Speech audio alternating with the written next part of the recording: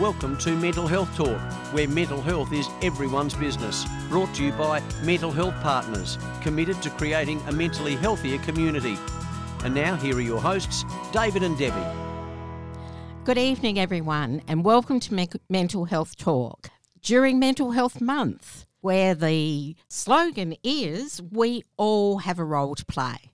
And David's going to take us straight into what some of those roles may be. Sure. So thanks, Deb, and welcome back, everybody. Hopefully you've been enjoying our conversations over the last few weeks. Following on from last week, we sort of spoke a little bit about listening and how to approach somebody. This week, I'd like to talk about how we actually support.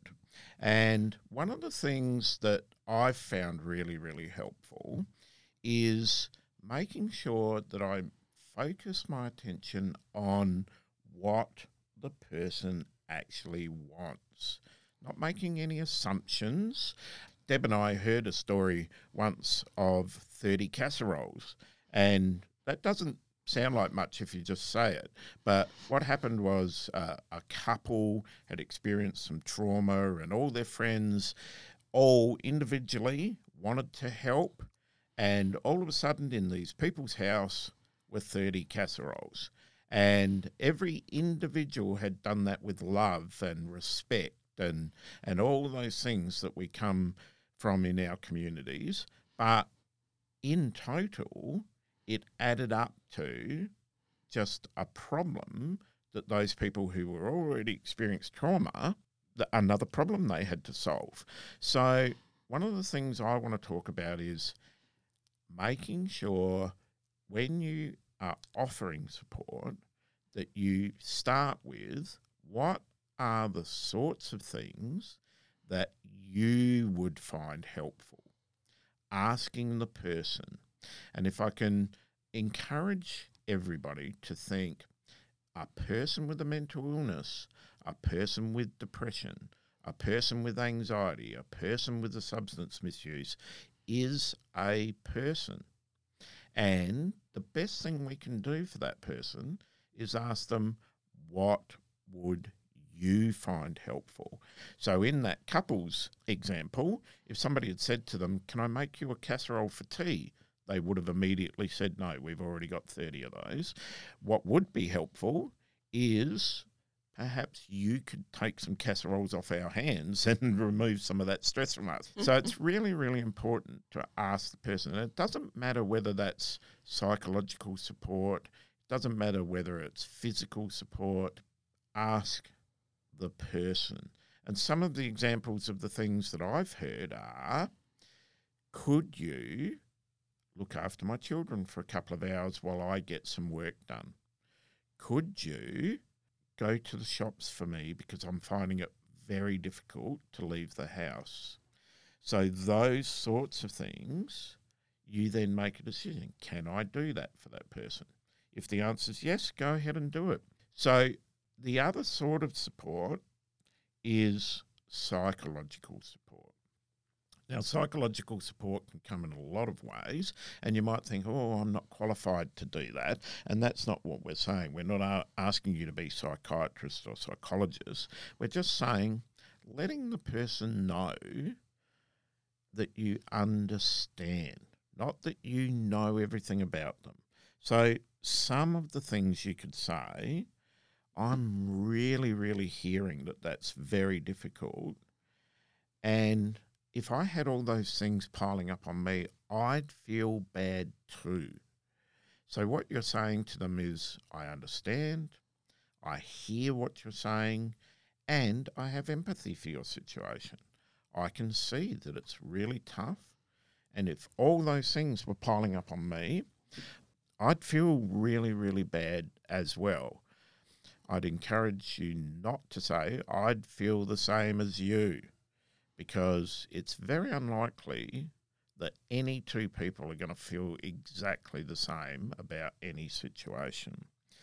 Another one, as offering psychological support, is to let the person know you're not alone. Because quite often, and I'll get Deb to talk about this in a second, because I know when Deb is feeling unwell, one of the first things that happens to her is she feels ashamed and she wants to isolate herself so she doesn't have to feel that way. And letting her know, I understand it's very difficult. You're not the only person who feels like this. There's others who have similar feelings to you, can help. So, Deb, perhaps I could bring you in now and just get you to talk about your experiences of that, practical support and some of those psychological supports as well. Yeah. And the first thing that comes to my mind, David, is that sometimes it sounds so easy, like, just telling the person, I want to help you. I'd like to support you. Just simple little statements like that. Because when I'm really depressed and I am so ashamed of myself, I dislike myself so much that I can't remember, I can't even think that there may be people who would like to help me, because it doesn't make sense, because I dislike myself so much, I can't think someone would like to help me. And I know myself, David has had this experience with me. David has stood right in front of me and said to me, Deb, I really would like to help you. And I heard myself saying straight back to him, nobody wants to help me. Because that was my truth. That was what it felt like to me. But he just stood there and said, you know what? I want to help you. And that got through. And the relief of it, oh my God, I am not totally alone here. Somebody else does care. Somebody else wants to help me, was enormous. But he had to persevere to help me hear that message. Yeah, and that brings up something that I think is really important for people to hear, is that sometimes when we are talking to people, we think, okay, well, I've already said that. I don't need to go over that again. But when you're talking to people with a mental illness, and I think the terminology we quite often use is broken record or enthusiastic encouragement, those sorts of things. But don't be afraid to repeat. No. Say the thing, I'd really like to help you. And if the person has a reaction that you weren't expecting, just say that thing again. I would really like to help you. And sometimes just even in a slightly different way, my help is available right now. Or, I'm here for you. Any of those types of things, if they're true for you, sometimes that repetitiveness just helps the person with the mental illness hear what you're trying to say. My experience with another person was that they told me when they're particularly feeling really bad, the thoughts actually swirl inside their head. And they described it in such graphic detail where they actually can feel the thoughts bumping and crashing together inside their head. And I don't have that experience, so I find it very hard to understand that. But if I just stop for a minute and go, wow, what would that feel like? I can see that just standing there saying the same thing, yes, I would like to help. Could I help? Is there something I could help you with? Just slightly different wordings each time. Eventually the person will hear that and go, oh, there is somebody here. There is some help. So, and, that I haven't experienced words crashing around in my head, but I have experienced them it's more, for me, it feels more like a whirlwind. They're spinning and spinning and spinning, and they're going, you should do this, you ought to do that, you have to do this, you have to go to work, nobody likes you, you're letting people down, and I can't stop that whirlwind. It's just going and going and going, and it's very hard for me to get other things through, because that whirlwind is very, very strong. So when people are trying to support me, it's important for them to be what we would call gently persistent. Yeah, I think I said gently enthusiastic Yeah, before, didn't I? yeah. I meant gently persistent. Yeah, and that takes us on to the next thing that I want to talk about, because quite often you have that conversation and then you might break away from that person, or you both get back to your own lives and things are going, and you think to yourself, I wonder, did that actually help? And that brings up the next topic, which is checking in with somebody. And it's important that we frame it that way, checking in with them, not checking up on them. Yes, Those are so two very important. different things. So what we want you to think about is checking in. So you might say to somebody as you're about to break the conversation with them, is it okay if I ask you how this goes in a week or so? Let me know whether any of those things have helped you. Just tell me or give me a call, because it gives them the opportunity to be in charge of that. And it's also respectful, because you're asking for permission to check in with them. So when you say next week, look, I was just wondering, did any of those things we discussed last week help? They're already prepared for that because you've asked for that permission. But I think checking in with them is a far different thing from, I'll check up on you. Yes. Because that's not respectful. That's treating the person like they can't be trusted. And remember what we've said consistently, a person with a mental illness is a person first. So some of the things that I've used checking in is I'm really interested to find out whether any of those things we talked helped. Can you tell me? And people are happy to tell you. They're happy to tell you if they helped. They're happy to tell you if they haven't helped. What's your experience with checking in, Deb? Yeah.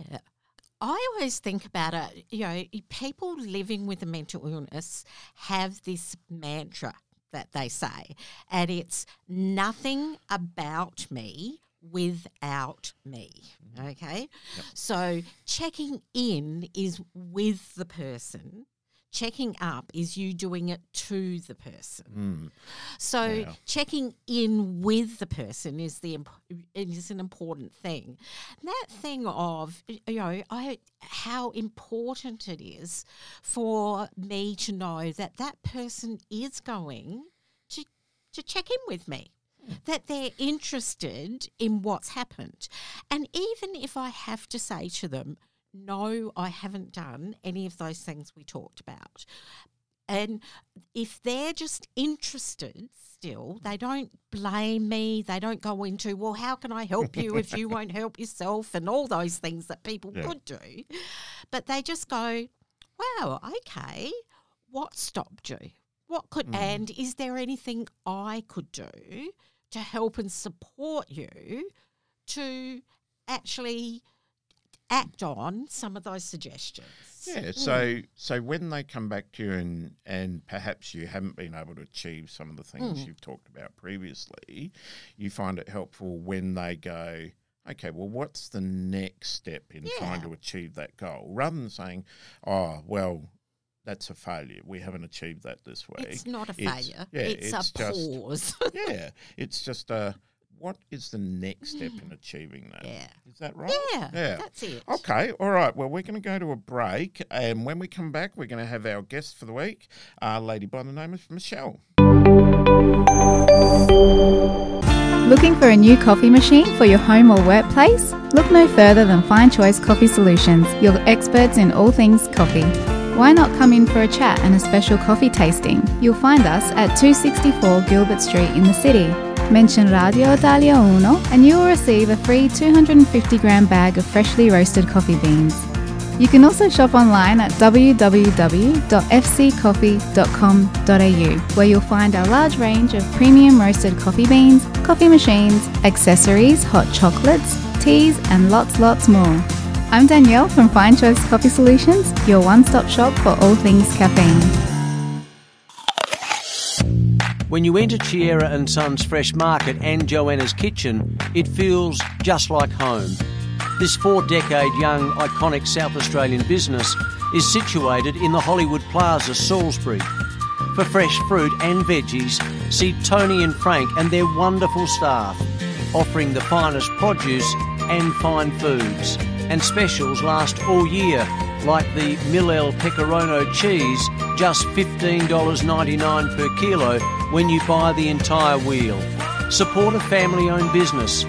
Drop into their Hollywood Plaza store or call 828 33 155. That's 828 33 15. Welcome to the family.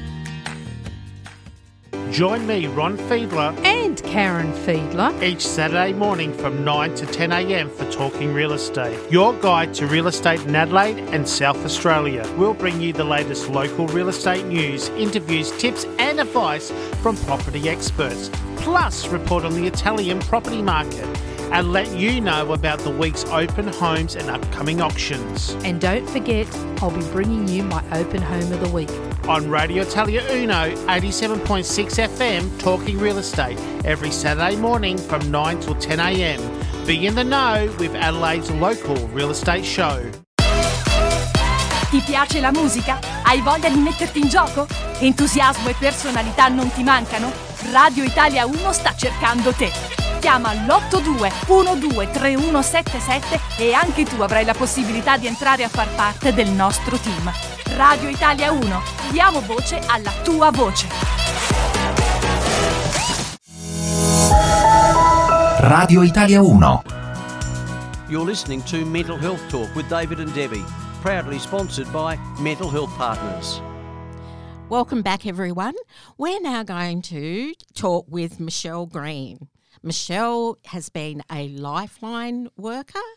She's also a past chairperson of the Onkaparinga Suicide Prevention Network, and she is now a mental health educator. So welcome, Michelle. Hi, how are you going? I'm good, thank you. Thank you so much for joining us, Michelle. Now, Michelle, my first question for you is, can you help us understand your personal experience of living with a mental illness? Yep. So I guess my own lived experience varies in many ways from, my own personal episodes of postnatal depression after losing 6 babies, so 6 miscarriages. Oh. And in 2012, I also had a psychotic episode which was related to high stress, just a one-off episode. I also have a son that has an anxiety disorder. He was diagnosed at 12 and he's now 20, so that's been a long journey. And a husband that has bipolar and a dependent personality disorder. And on top of that, I have family members that, have alcohol misuse problems, which, as it turns out, are generational. So I guess they're my personal experiences. And then, as you mentioned, after losing 5 people from my circle of friends to suicide, one being an ex-partner, I went on to volunteer and I guess turn my personal grief into action and volunteered for Lifeline, as you mentioned, chairperson of Let's Talk Onkaparinga, and also went on to organise an annual event that's become quite major in the southern suburbs of Adelaide down at Moana, the Onkaparinga Seaside Walk, which brings people together that have lost somebody to suicide or that may have survived their own suicide journey. And that walk, typically brings in between 300 and 600 people each year that, come together and walk the 5 kilometres along our beautiful coastline. And funnily enough, it's coming up on Sunday, the 17th of October. So if anybody would like to participate in that, the details are on the Rotary Club of Seaford Facebook page. Okay, yes, I've seen that on Facebook, Michelle. Yeah. Michelle, that is a very long list of experience, personal experience of a mental illness and experience of being a friend and a family member of people living with mental illness. So can I ask you, what do you think are some of the most important things when you're talking to somebody? Maybe let's talk about the first time to start with about mental illness. So look, I guess if you have concerns about somebody that you feel may be struggling with a mental illness, it's obviously approaching them, finding out what's going on for them. It's that initial reaching out to people. I think, as a society, we're quite fearful to bring up things when it comes to our mental health. But if it was a physical issue, I always like to relate it back to a physical issue and remind people that, if we saw somebody struggling with a heart attack on the side of the road, we would certainly go and, go to that aid and help them. And to me, it's no different if we're doing that with a mental health issue. So if you have concerns about someone, initially reach out to them, ask them what might be going on with them, be gentle and empathetic to what they do tell you is happening for them, but also be prepared that they may not tell you anything in an initial conversation. So I guess be prepared to go back, check in on them again and just ask them if it's okay to check in on them. Yeah, use a lot of I statements. So I feel concerned because I've noticed changes in you lately and I'd just like to know why that may be. Yeah, so Michelle, that really rings true with something that Deb and I were discussing earlier, that, initial conversation doesn't always have to go perfectly. Sometimes the person's just going to say, no, look, I don't know what you're talking about, or I'm not ready, or just a plain no. Have you had experiences like that where people have not been ready to talk and you've had to go back on repeat occasions? Oh, absolutely. And I guess I mentioned earlier that my son has diagnosed with an anxiety disorder at 12, after a long period of trauma through his life. And it's, we have been back and forth to different sorts of professional help and he has refused. He just feels that they haven't worked for him and he's like, no, I don't want to do this and I don't want to do that. And it's only been this year that he has actually agreed that he's always agreed that he's had anxiety, but I guess never wanted to get treatment for it. It was only this year that he actually approached me and said, Mum, I think you're right. All this time you've been telling me to go see a doctor. I think I need to go and speak to the doctor. And I think for him, his fear was that he would be stuck on medication, get addicted to medication and have to keep increasing that medication. And that was what put him off. And also that he kept being sent to psychologists that he didn't have any rapport with. And then, he'd go once or twice and then never go again. But, now there are so many different options to that face-to-face professional help, with online things and especially for, that age group being 20, he can access a lot more online. So I think that, for him, it has been a long journey with him, 8 years of trying to get supports and finally this year something happening. So definitely has been, it's hard when people don't want that help initially. Yeah, and Michelle, I'm really interested in the fact that you and your son have found out that there are lots of ways to get support. So that the accepted, maybe we could say traditional way, not old-fashioned, traditional way of getting help, go to your GP. Get a mental health care plan, go and see a psychologist. But that doesn't necessarily work for everyone, Right. And for your son, that just didn't seem to be the right thing. So he's actually been able to access online help. Can you tell us a little bit about online help, Michelle? Yeah, so some of the things that me and him have looked into, there's a couple of really good apps out there. So we do have the Beyond Blue, Beyond Now app on our phone, which I guess is a bit of a safety plan around my son has been in and out of hospital with suicidal thoughts. So putting together that safety plan, that works through strategies for him. So I guess when he's not in a good headspace and not really thinking clearly, we can revert back to that safety plan and go through some of those reminders that he's jotted down in there when he was in a good headspace. Obviously, I'm his major support person, but, sometimes I'm not in the best headspace myself to be able to deal with his issues and what's going on for him, especially as a mother, because it's really hard to just step back and not, want to step in and help all the time. And sometimes I need to encourage him to do that. And I've certainly seen that this year, that he has been more open to trying different things. So we did look into Mood Gym on the internet as well, which I guess is cognitive behavioural therapy, which is what a psychologist would do, and they do that online. So just some practices and things that he can do online for himself, and some of those self-help things that when he's not in a good place, he can look at those. Yeah, thank you so much for that, Michelle. Can I just reiterate two things you mentioned? One is an app for your phone. So you go onto your app on your phone to the App Store, and it's called Beyond Now, and you download that, and it's free.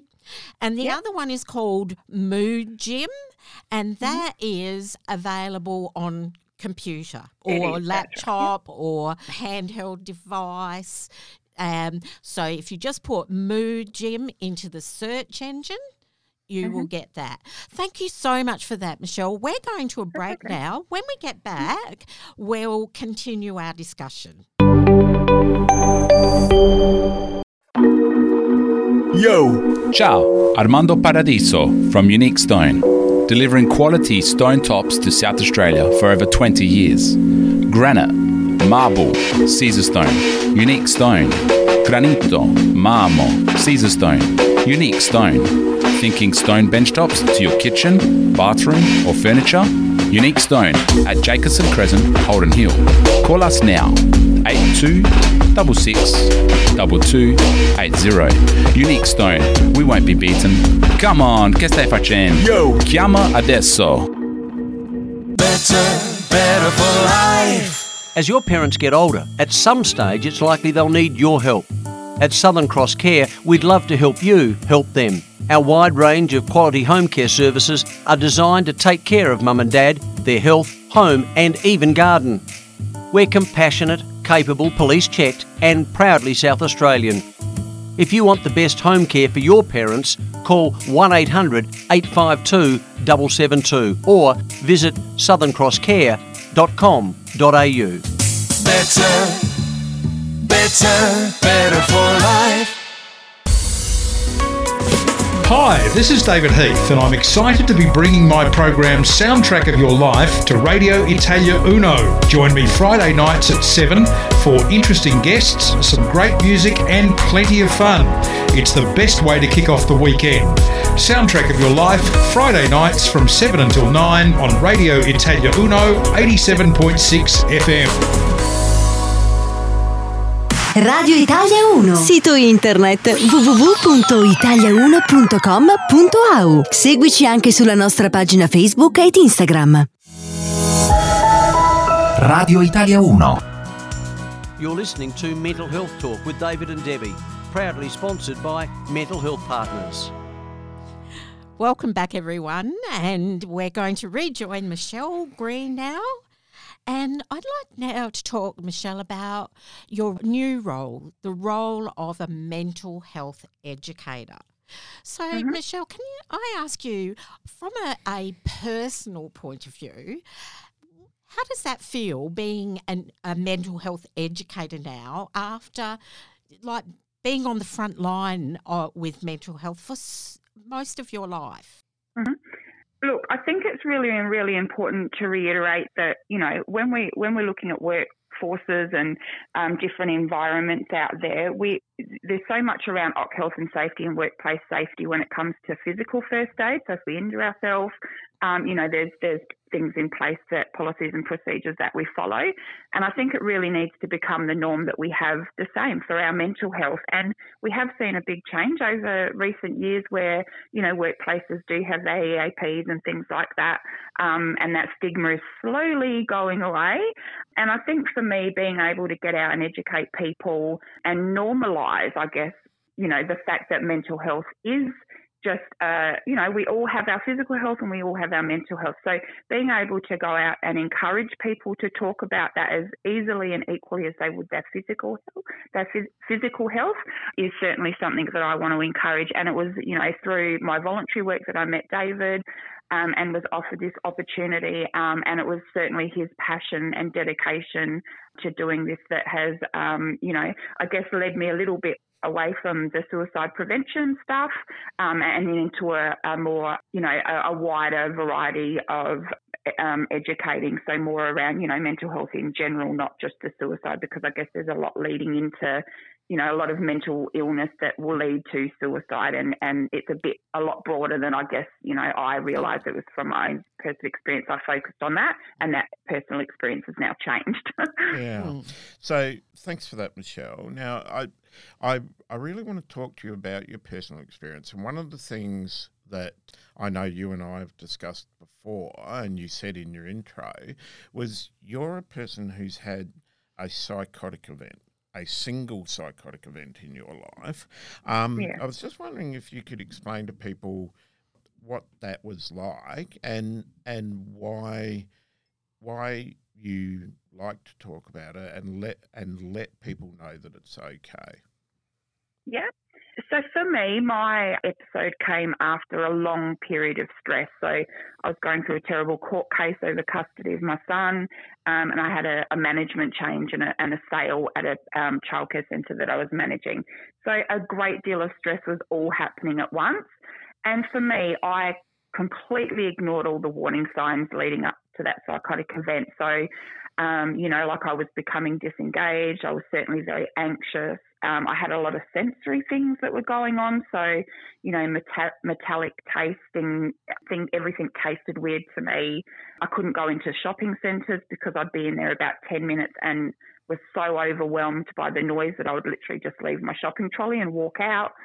Sleep, I think, was the biggest thing for me. Like I just stopped sleeping. I went from a typical 8 hours a day to probably 2 was my norm.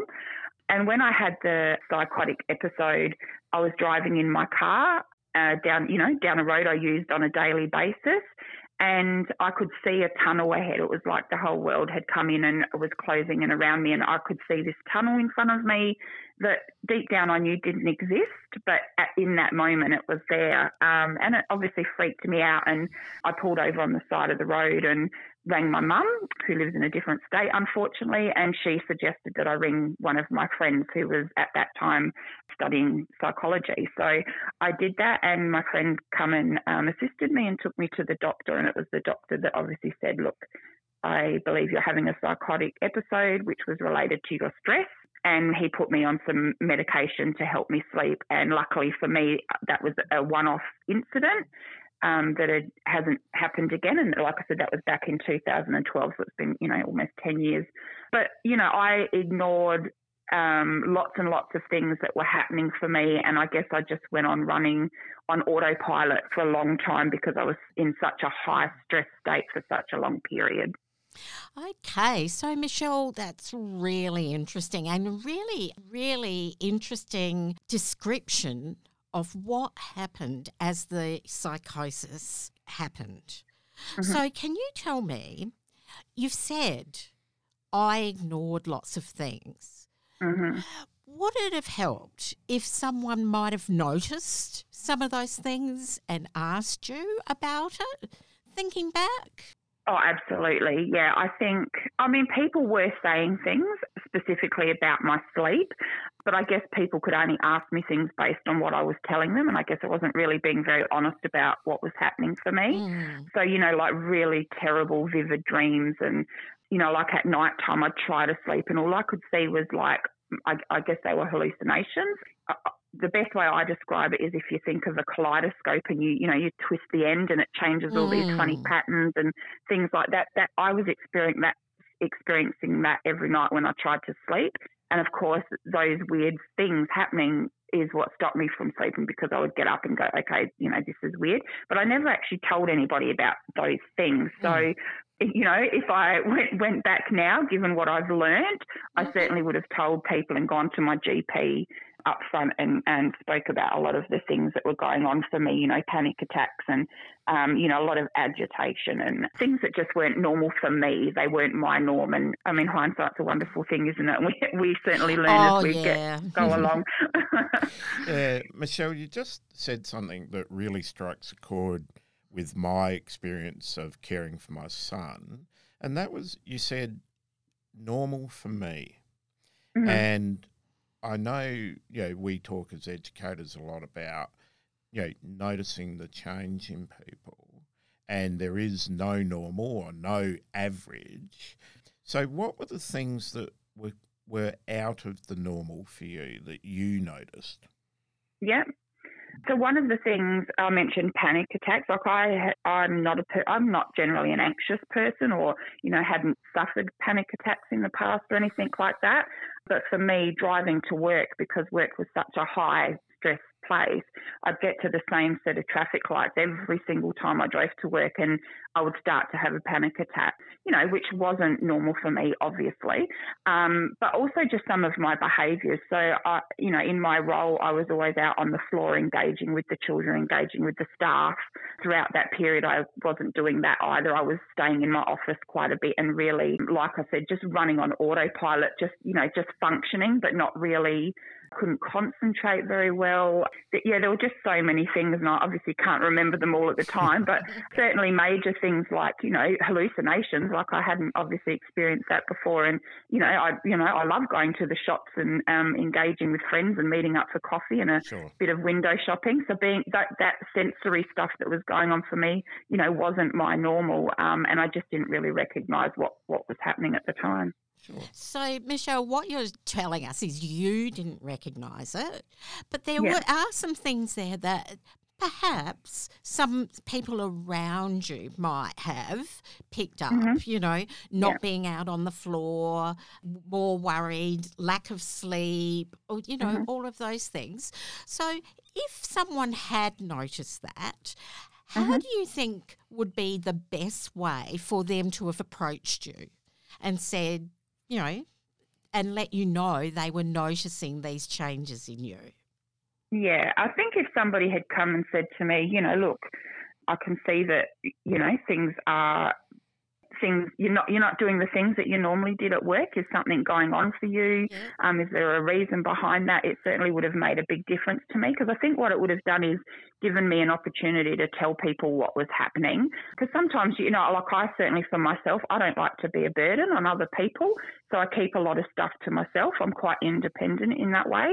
But if somebody had given me that opening, then I may have certainly, said, well, actually this is happening or that's happening. And, and then I guess that would have led to me seeking support and them saying to me, what is it that we can do? How can we help with some of the workload so that you're not so stressed, or whatever it may have been. Yeah. So I think approaching people is really, don't be scared to ask what's going on for somebody, because we don't know if we don't know.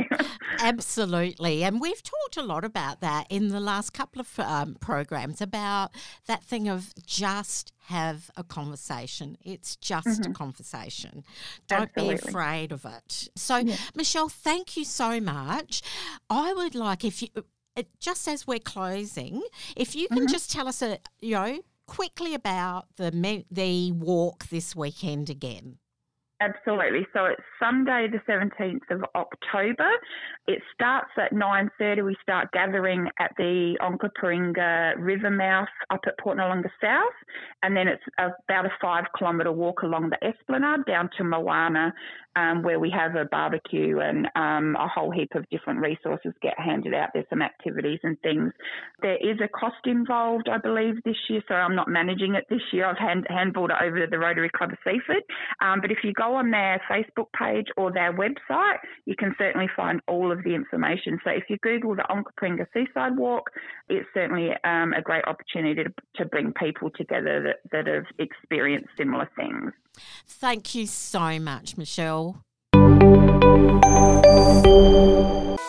At Elders Insurance Adelaide East, our mission is to provide outstanding service and superior coverage to each and every one of our clients. With over 30 years of experience, we treat every client with mutual respect and understanding. We'll listen carefully to your specific needs and requirements in order to develop insurance solutions with a level of service and coverage you can't find anywhere else. Elders Insurance Adelaide East is a family-owned and run business with Italian tradition, which is built on honesty, integrity and trust.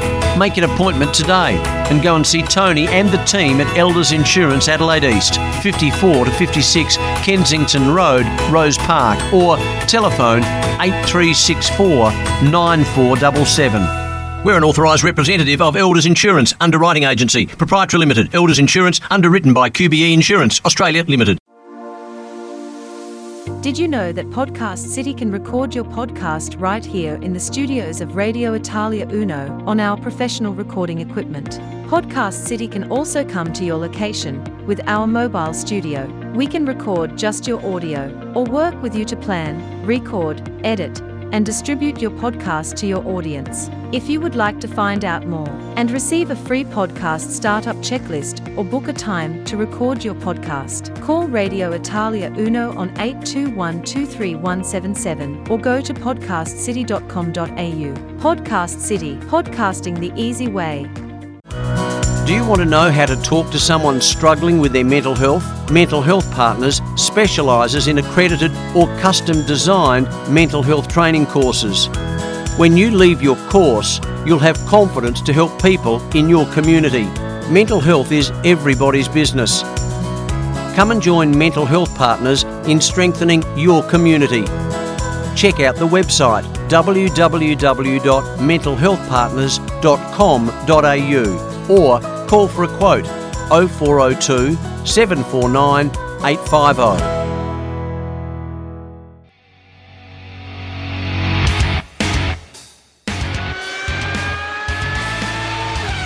Hi, I'm Jamie Lemura. I'm Lee Harrison. Join us every second Sunday night from 7 p.m.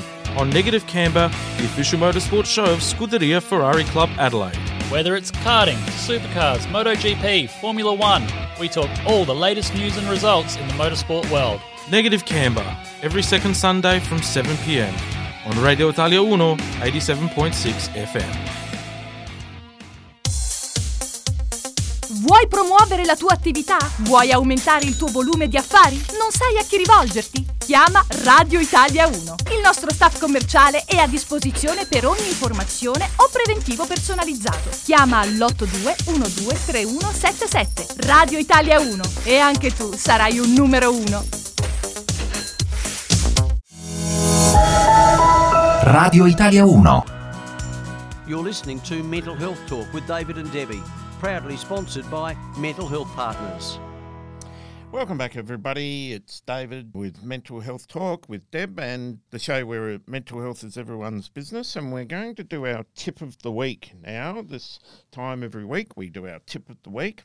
And our tip of the week this week is how to approach somebody. And one of the main themes of how to approach somebody is using the word I, not you. And I'm going to ask Deb to explain that to us. Hi, everyone.